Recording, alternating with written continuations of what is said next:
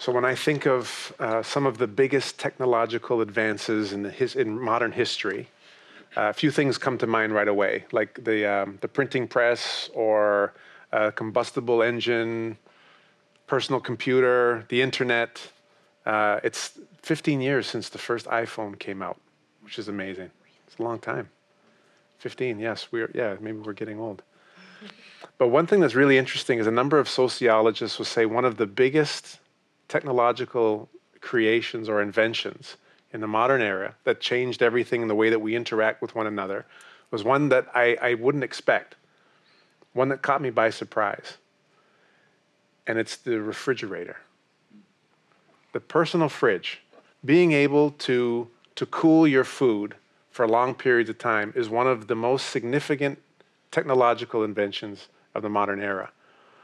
For the longest time, people were only able to hold, 1 or 2 days worth of fresh food.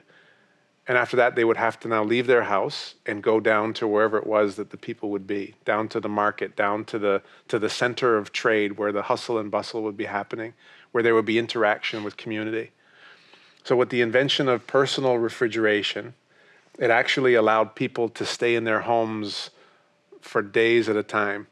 And then the deep freezer, where days could become weeks and even months. And I don't know how many of you have multiple fridges or freezers in your home. We just got a second fridge. I'm not super proud of it, but we have an extra fridge plus a deep freezer, everything. So you're good for a long, extended period of time.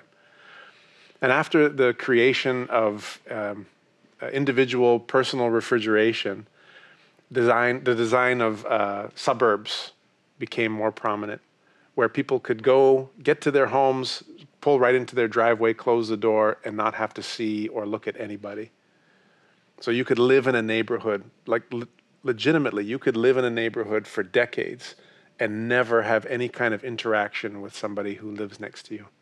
This idea of neighbors has changed because we've been able to somehow isolate ourselves, become more insular. Even though we live in these metropolitan areas, some of us, where there's people everywhere, we can live our whole lives and be completely alone. It reinforces this idea in our society of radical independence, that somehow we've been sold a bill of goods that says, if I've made it by myself, then I'm somehow successful, right? Like if I've made it and I didn't have to ask anybody for help, then I've really made it, right? I'm successful. Where asking for help is actually seen as a sign of weakness, where because I needed to admit that I didn't have everything together, then somehow I'm less, somehow I'm not all that I need to be. We put privacy over our purpose. We put selfishness over sacrifice. And the way that we live is designed to separate and isolate us from other people. Like life it's a byproduct of the way that we've designed things. So we think about technological advancements, we think of the benefit, but we don't often count the cost, right? What does it cost us to have the things that we have? And maybe that there are some ancient ways, there are some old ways that we've rushed past for the sake of expediency, for the sake of efficiency, that maybe we need to be revisiting again. Last week, we had Samuel on talking about peace and nonviolence. And there's about a year ago now, Samuel and I were able to go up north to part of a learning tour in Timmins and a few other places in northern Canada, northern Ontario, to visit our Indigenous neighbors and learn from them some of their ancient ways, some of their old ways. And one of the things that I found really fascinating, really interesting, it seemed like a small thing at first, but then I started to think about it more and more. But one of the old ancient ways is that their entire culture, the way that they interact with one another, is all oral. It's all verbal. They don't write anything down. They don't write their stories down. It's all the spoken word. I thought, well, that's not really good for efficiency. Like, what happens if the story changes a little bit or something's left out or you forget? So like it's better to write it down, right? So you've got it and you know, okay, it's saved for posterity's sake. But what I came to learn was that there's actually something beautiful about being able to tell and retell the story. a storyteller, you get an idea of what's being said. You get the inflections, you get the pauses, you get the humor, you get all of those things that help you understand what's being communicated. It requires proximity. It requires a closeness. It requires a considerable amount of time in each other's space to sit and to listen and to understand. And I think that these past generations, these ancient ways, actually we've missed out on some of the things that they have to teach us. There's something that happens between the speaker and the hearer. There's something that's emphasizing the connection between individuals. And I asked myself the question as I heard these stories being told and retold over and over again, what if there's something more important than efficiency? What if connection actually is something that we should need to be paying close attention to in how we engage with one another? And for centuries, as the start of the early church, this is the way that people would communicate when learning about Scripture. That tradition would go from elder to youth, from teacher to student, and all orally, verbally, in order to create closeness, in order to create proximity. Now, our tradition holds to this idea in Scripture about community and it being paramount, it being so important, and we see it in we call it the Trinity. It's an interesting expression, an interesting idea that's not referenced in Scripture by name, but we hold it. Our Christian tradition holds this to be true. This idea of God being one, but then also being in three persons, strangely. And one of the ways that I've heard a number of people try and explain what it is and how it works, but this is God himself in proximity, in close community with himself. So one way to look at it, as we know the passage, 1 John chapter 4, verse 8, says simply that God is love. Not that God is loving, or God loves people, or he's got a big heart, which it's true, he loves people and he's loving. But at God's very essence, God is love. Richard Swinburne breaks it down this way. He's a theologian of philosophy and religion at Oxford University.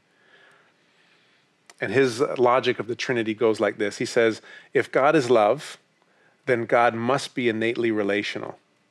That is, he needs to be at least two or more before he creates anything else. There's got to be at least two somehow.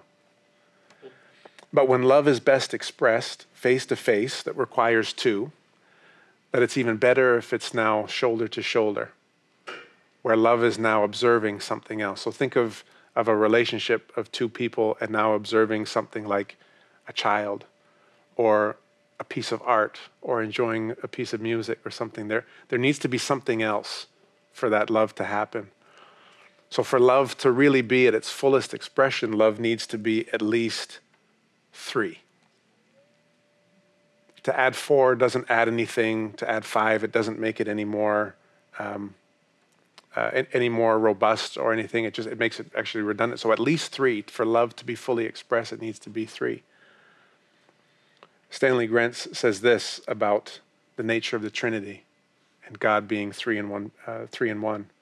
That God's triune nature means that God is social and relational at his very core. God is the social Trinity, and for this reason, we can say that God is community. God is the community of the Father, Son, and Holy Spirit, who has always enjoyed perfect and eternal fellowship. Because within this Trinity, we see fellowship, we see dependence, we see honor, submission, mutual dwelling, and authentic community at its fullest form. We see true love on display within God. He goes on to say this, which I love: community is deeply grounded in the very nature of God. It flows from who God is because he is community. He creates community. It is his gift of himself to humans. Therefore, the making of community may not be regarded as optional for Christians. It is an actual compelling and irrevocable necessity, a binding divine mandate for all believers at all times. It is possible for humans to reject or alter God's commission for them to build community and to be in community, but this may happen only at the cost of forsaking the creator of community and be betraying his image in us. The cost is enormous. Since his image is in us, it is the essential attribute that defines our humanity. There's an old African proverb that says, a person is a person through another person. That what makes me someone is the fact that I have interaction or I'm connected with someone else.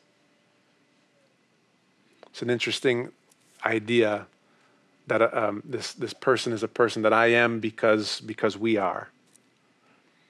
When we look in the first couple chapters of Genesis, we see the creation story and God saying, God creating, speaking and creating. And after every day he says, oh, and it was good. And it was good, and it was good, and it was good. And then while everything is still good, he makes man and then looks down and says, yes, it was good. And then says, it was not good. Not good for him to be alone. So before there was sin, before there was corruption, anything else, God recognized and made the point to say, no, we need to be in community with one another. I was challenged a number of years ago. One of my mentors who speaks and does a lot of work in inner city areas across Toronto, and he asked the question point blank to a church full of people. He said, by show of hands, I won't ask here, by show of hands, who would rather go to the movie? Would you rather go to the movies or join a gang? So, those aren't the two usual. I would say like, okay, do you want to go to the movies or go to dinner is what I might expect. Or do you want to go to the movies but do you want to go to the movies or do you want to join a gang? And then, so it left people a little puzzled. Then he continued to break it down and said, for a lot of us, when we experience church, we experience it a lot like we're going to the movies. We get into a theater, lights are low, comfortable seats. We get nice and cozy and comfortable. The lights go down, in the audience, and the lights come up on stage, and there we get inspired. We might laugh. We might get to a point where we shed a tear. The sound system is really, it's really good, and it's like crescendoing everything else. You may or may not know the person sitting to your left or to your right, and then you feel good, and then you eventually get up and leave and go about your business. And you might think in the parking lot, wow, that was really great. That really touched me. You might share, oh, you know what, it was great. But then you get back to your normal life, and then it's all fine. I said, if your only experience of church is like it is you're going to the movies, you're missing out on something foundational and amazing that God is trying to offer. The movies are great. It's one of the hardest things for me during the pandemic was not being able to go to a movie theater. And I might have gone to the movies maybe a little sooner than I should have, considering COVID was still, but movies are amazing. They're great.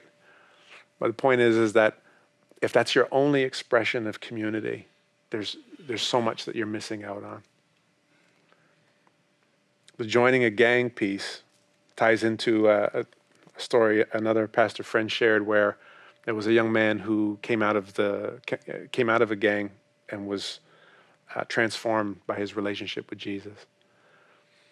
Came in, decided right away, I want to get baptized. Baptize me, Pastor, I just want to be baptized, changed my life. But very soon after his baptism, he was disenchanted with the whole idea and stopped showing up, stopped coming out. Finally, his pastor reached out to him a little ways later and said, hey, what happened? Where did you go? And he says, oh, yeah, I thought it was going to be something different. Say, when I got jumped into the gang, that was actually my family. That was my life. We did everything together. We lived. We did all kinds of crazy things. But this was our crew. We lived together. And then when I came to the church, I got baptized, and then I didn't realize that it was just a few songs on Sunday, and you You listen to somebody talk at the front, and then you go, and everybody goes their separate ways. I thought that it was going to be so much more. I've shared a few times of the work that I used to do in detention centers with young men, and as I was still kind of just working out my faith and what the church is and where it is and how it works and everything else, I was amazed by some of the conversations that I would have with young men that were teaching me what koinonia is. That's the Greek word for fellowship. What it is to be willing to lay your life down for your brother or your sister. Talking that in a real way. And I was like, man, I learned so much more from some of those conversations and then out in the community and seeing how things work from people who are involved in criminal activity as their vocation than I did in the actual church. I thought, what is it that I'm missing? What is it that I'm not getting? What's the invitation that's falling short? And we've got to fight hard against the design of isolation, of this idea of radical independence that, well, I don't need anyone else. I don't need to depend on anybody else.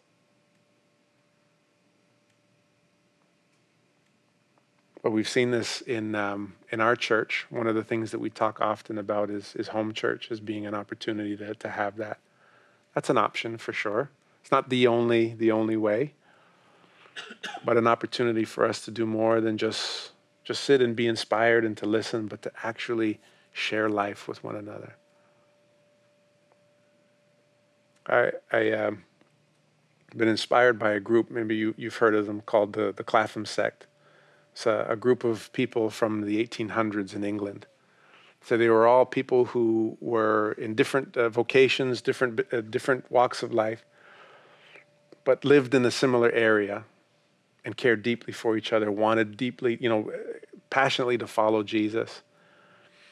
And their proximity, their time together outside of Sunday mornings, of just being in one another's space, ended up starting all kinds of incredible social reformations in England, where they worked hard at prison reform, where it was just them talking around, like, how do we be more like Jesus in our community? This wasn't a formal group that they, had to sign up for, or it was like, but it was just a group of men that were passionate about following Jesus and having the kingdom be represented where they lived.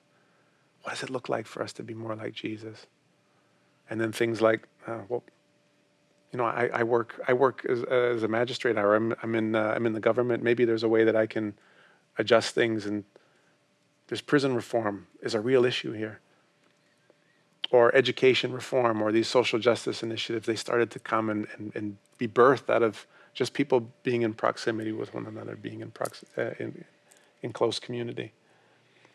A guy named Wilberforce, maybe you've heard of him. There's a guy who's prominent, who's known for the abolition of slavery, and coming from this community of people who are looking around and saying, what does it mean for us to be an unstoppable cause for good where we live?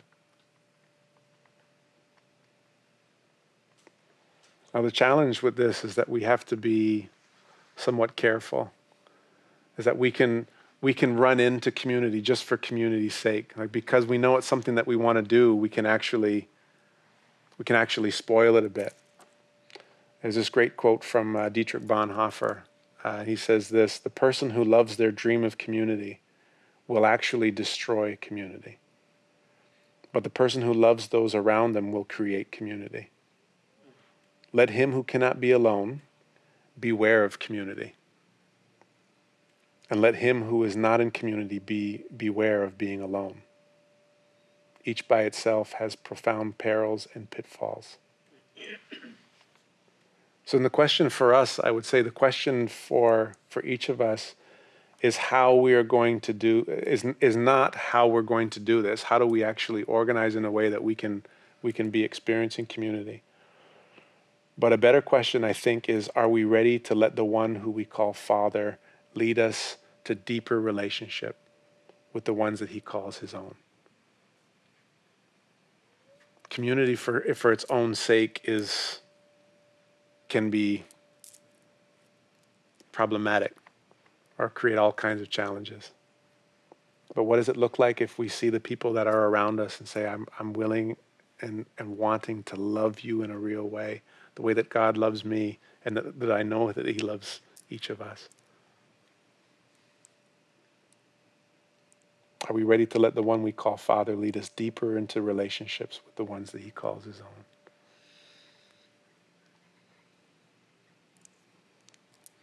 And you don't have to force it. When it's happening, as we're close together, you'll know that it's happening. There's a few tell signs that, indicators, fruits that come up, byproducts of us being together. There's a few that I'll mention here. The first one is confession. That when real, genuine community that's fueled by the Holy Spirit and actually holding a place where Jesus is living in our place, there's a freedom and a trust where we can be honest and open with one another.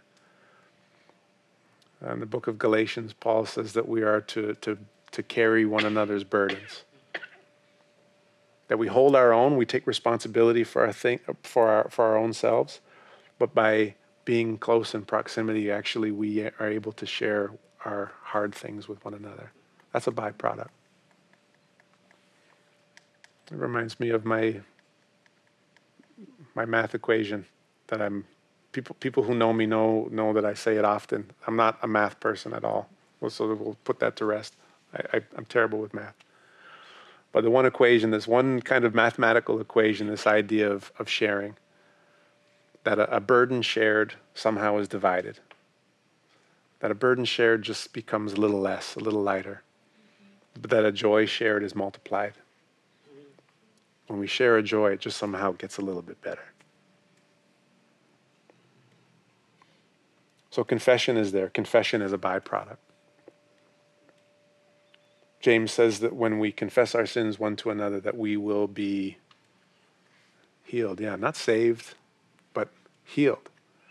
That as we trust one another, we trust the Spirit is there, we can experience healing. Another byproduct, when you know that community is happening, is forgiveness. The closer that we get to one another, the risk is that we actually increase the chances of us harming one another. We tend to be hurt most by the people that are closest to us, right? Because they're close, right? They're in closer proximity.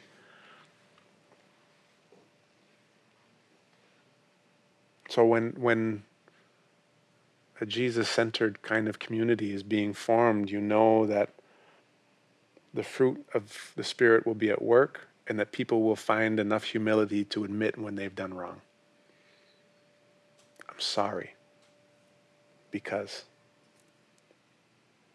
And on the other side, that there's a courageousness that happens that's bold enough for people to actually forgive people when they've done wrong.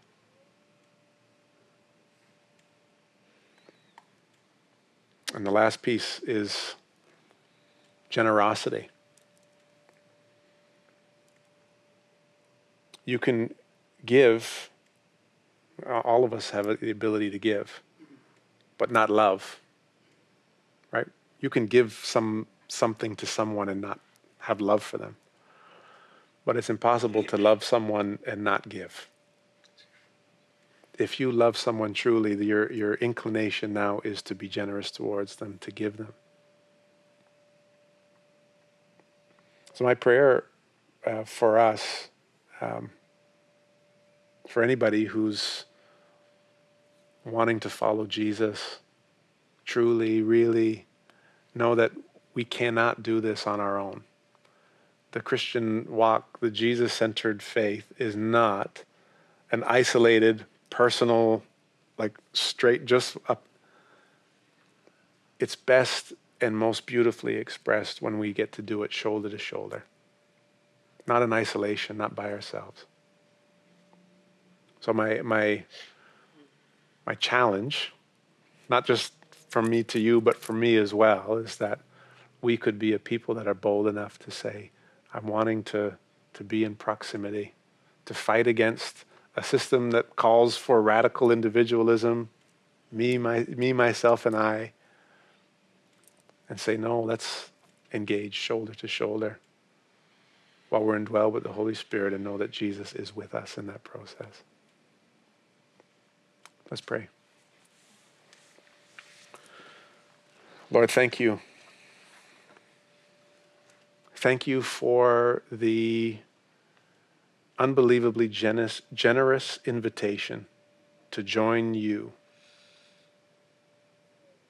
in the community that you exist and that you have, the love, the submission, the joy. It's almost a dance that you say, come, be a part of that. So God, give us the courage to say yes to that invitation, and that we might be able to see one another as dance partners in a sense. Bless us, we pray in your name. Amen.